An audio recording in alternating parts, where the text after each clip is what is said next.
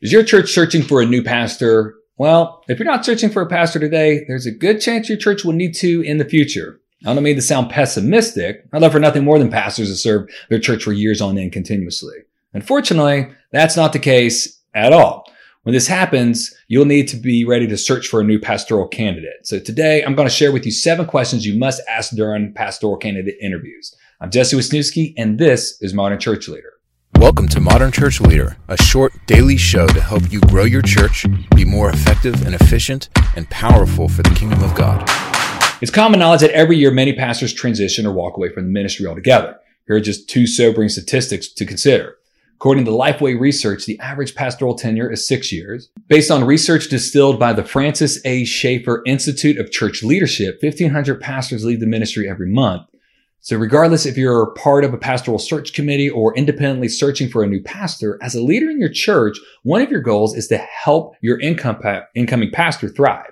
So one of the best ways you can do this is to start off on the right foot by asking insightful pastoral interview questions. But you're probably wondering, what question should I or the search committee ask a pastor? So in your search for a pastor, you're looking for someone who can faithfully preach the Bible, serve your congregation well, and lead your church. But what does it really take for a pastor to do these things well? Does he or she have previous experience to inform your opinion? What are good questions you can ask a pastor to inform your decisions on extending him or her an offer? There are many interview questions for pastors you can ask, but there are some critical questions for your prospective pastors you don't want to forget. The type of questions that can help you to avoid short-term conflicts or early departures. So today we're going to cover 7 of those questions. Number 1, how do you live out your faith in Christ? Assuming the pastor applying for a position to serve your church has placed his or her faith in Christ, it's a good idea to learn how they lived out their faith. Are they committed to prayer? Do they read the Bible outside of sermon preparation? How well do they steward their resources? If they're married, do they lead their spouse or children to love the Lord? The pastor of your church should lead from a place of deep commitment to Christ. So asking this question is one way you can peer into their faith and how they may live it out with your church. So number 2, can you tell us about your calling into pastoral ministry? Why do you feel called to serve this church? According to Lifeway Research, the number 1 reason a pastor leaves the ministry is due to a change in calling. So during your interview, it's essential for you or your search committee to explore the pastoral candidate's calling. When they originally sensed a call to pastoral ministry, what is leading them to consider serving as a pastor for your church?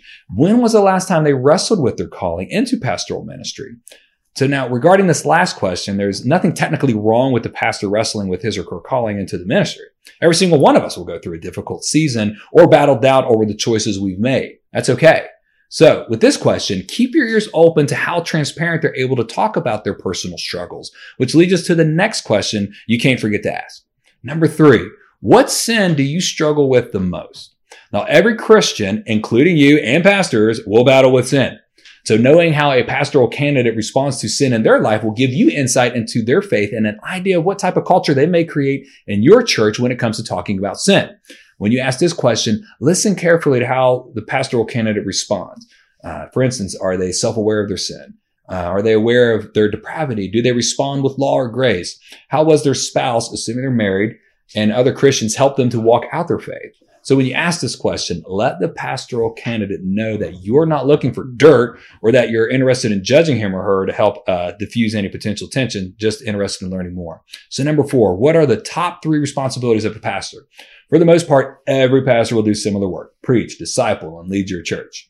Although this is the case, your church may have unique philosophy of ministry or characteristics you want to ensure the pastor you can call to readily embrace. So to know whether or not a pastoral candidate is a good fit for your church culture, be sure to ask this and compare his or her answers with your priorities.